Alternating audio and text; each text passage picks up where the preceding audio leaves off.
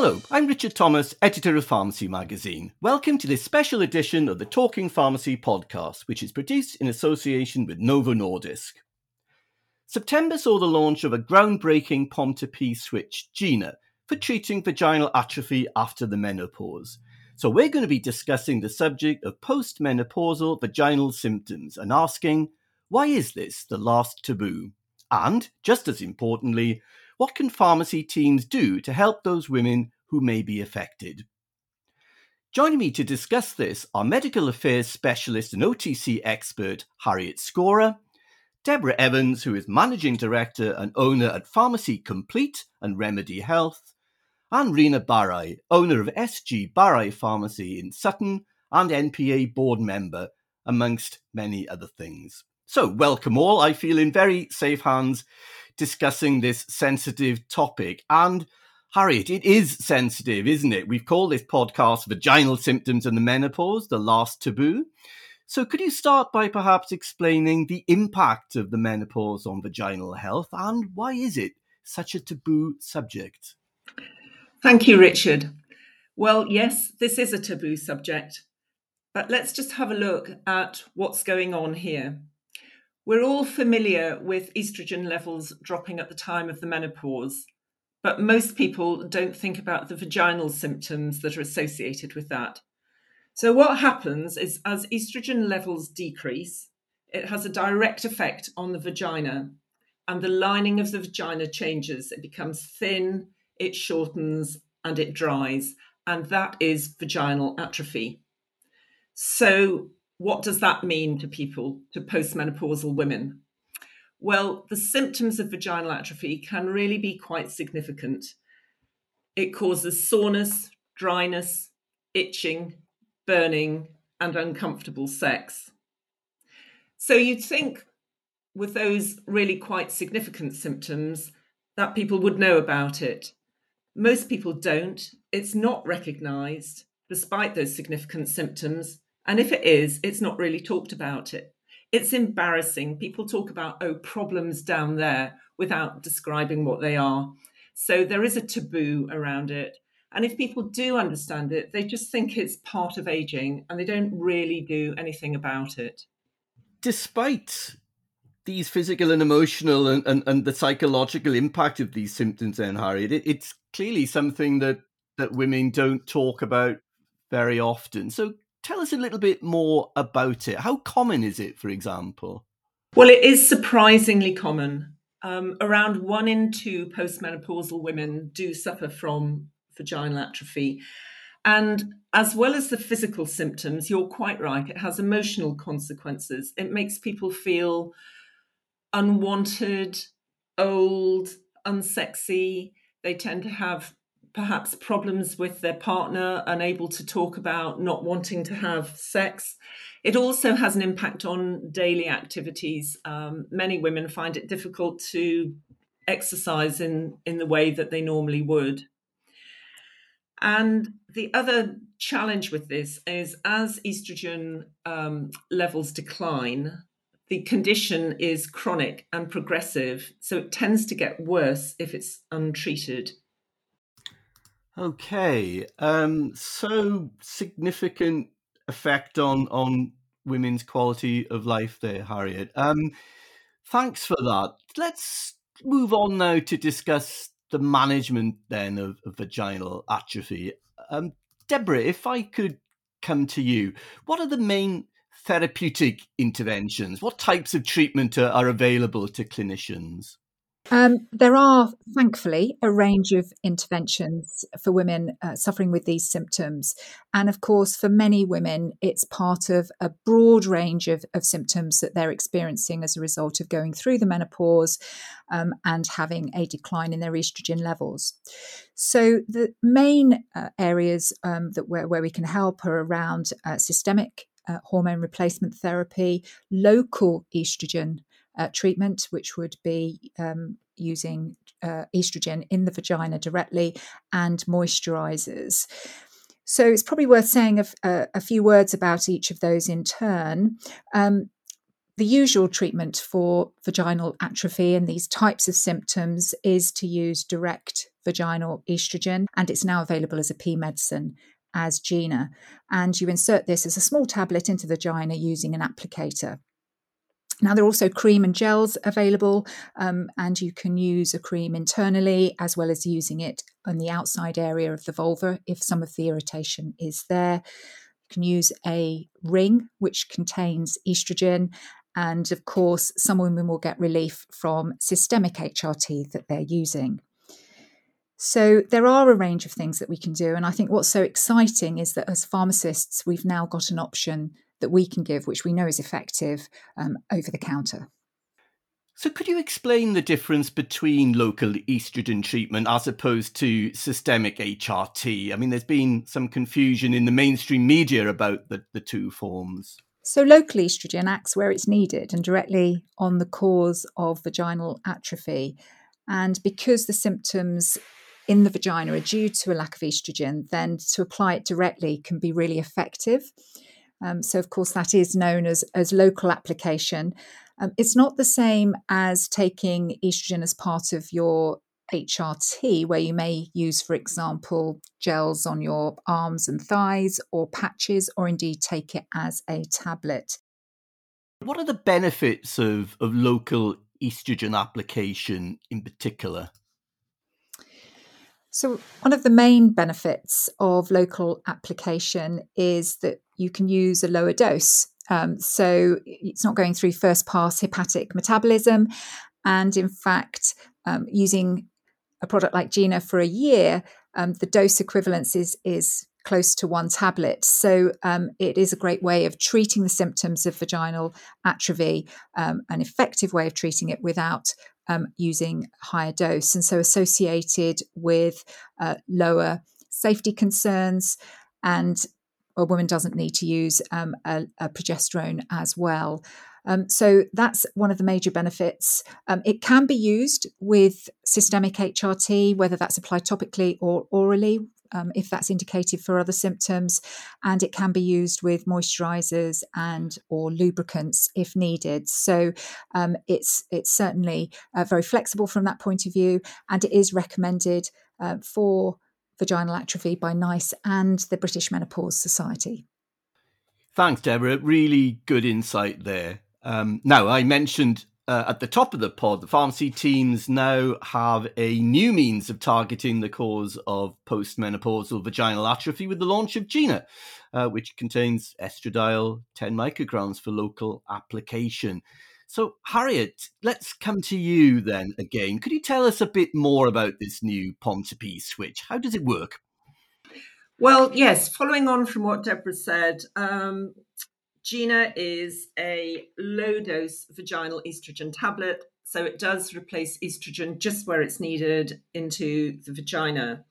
Another important point is that the estrogen blood levels remain in the normal postmenopausal range, which means there is no need to add a progestogen into treatment, which would normally be associated with systemic HRT. So that is not a concern for using Gina.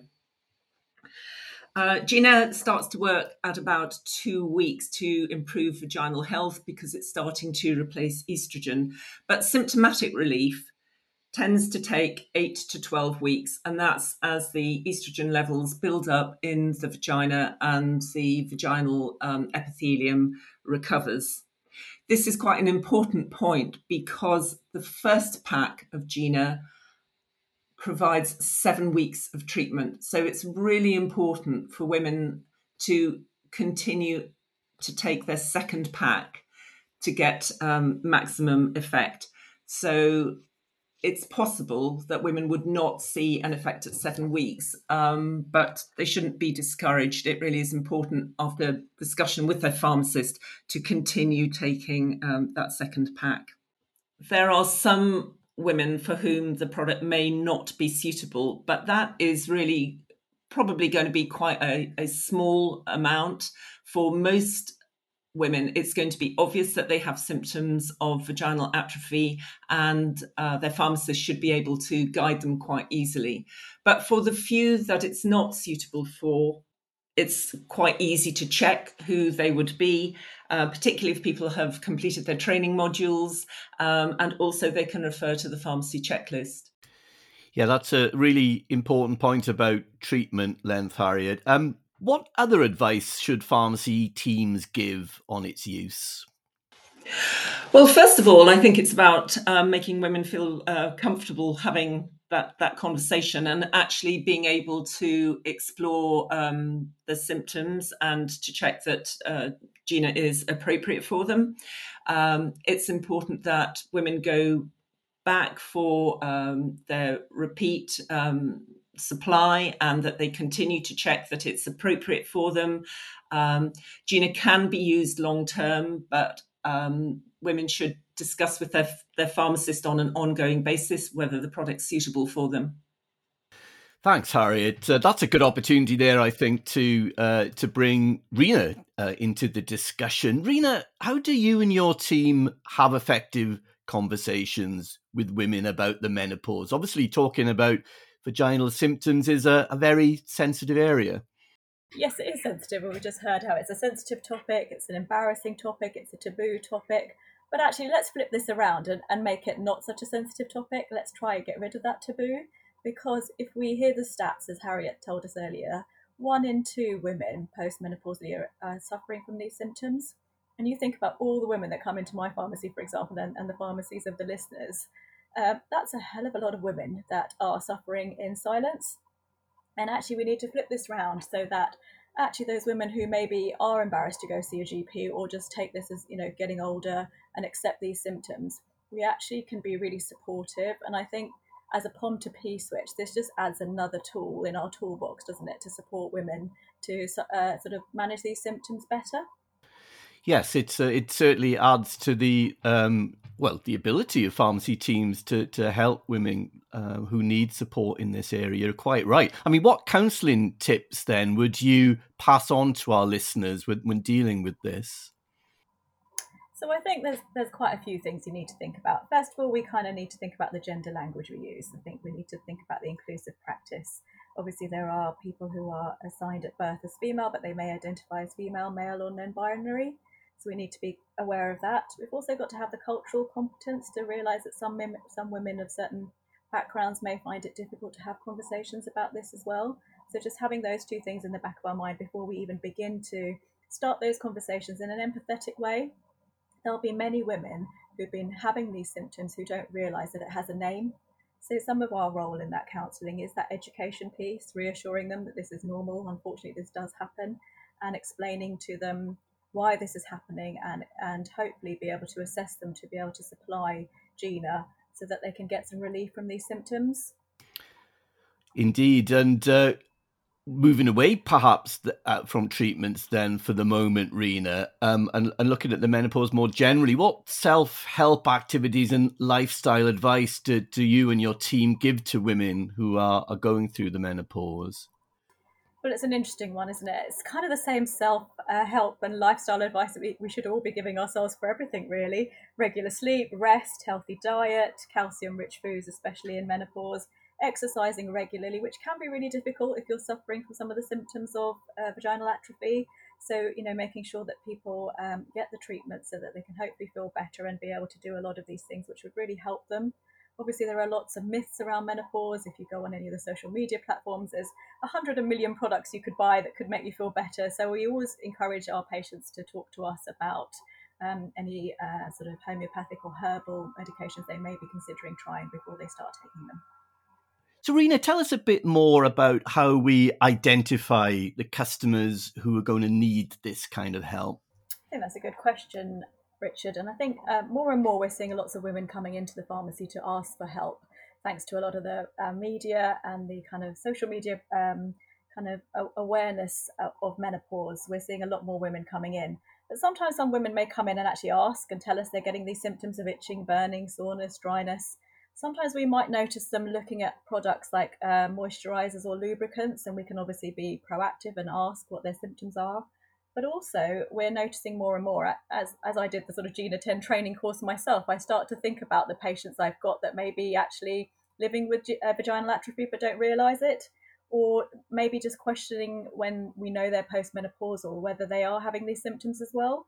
So we're obviously giving out a lot more HRT than we've ever given out these days, but we're also seeing a lot of the other symptoms of menopause. So we're seeing lots of women with mental health issues and obviously medications for that. Lots of women coming with migraine, joint pain, recurrent urinary tract infections. All these sort of things should be sort of little red flags to us that make us think, actually, maybe I need to have a conversation with this patient about vaginal atrophy and be opportunistic and proactive.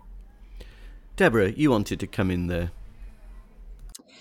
So I think it's about considering other situations where we may be able to help women. So I've had situations during, for example, an erectile dysfunction consultation where a man has described some of the challenges he's had because his wife has found sex very painful. And so that's an opportunity to perhaps think about how we might help her. And also when we're having discussions around the menopause more generally, as Rena's indicated, women often describe low libido as one of the issues. But if they're also very fearful of having painful sex, then that's going to make a difference to their desire. So I think it's about listening, having those conversations and being prepared to open the conversation. Thanks, Deborah. Really good advice there, I think. And I think we'll wrap things up there. Very interesting discussion. I'm struck by the size of the unmet need here for postmenopausal women. I think, did one of you say 70% of UK women have never heard of vaginal atrophy, yet around 1 in 2 are living with the symptoms and are not seeking help for whatever reason? Certainly, it's a significant opportunity for pharmacy teams to play an enhanced role in helping these women and supporting women through the menopause in general. Now, there's a host of support and training materials for GINA available on the Pharmacy Magazine website, pharmacymagazine.co.uk. So do make sure you and your teams check them out and get up to speed with this important and significant switch.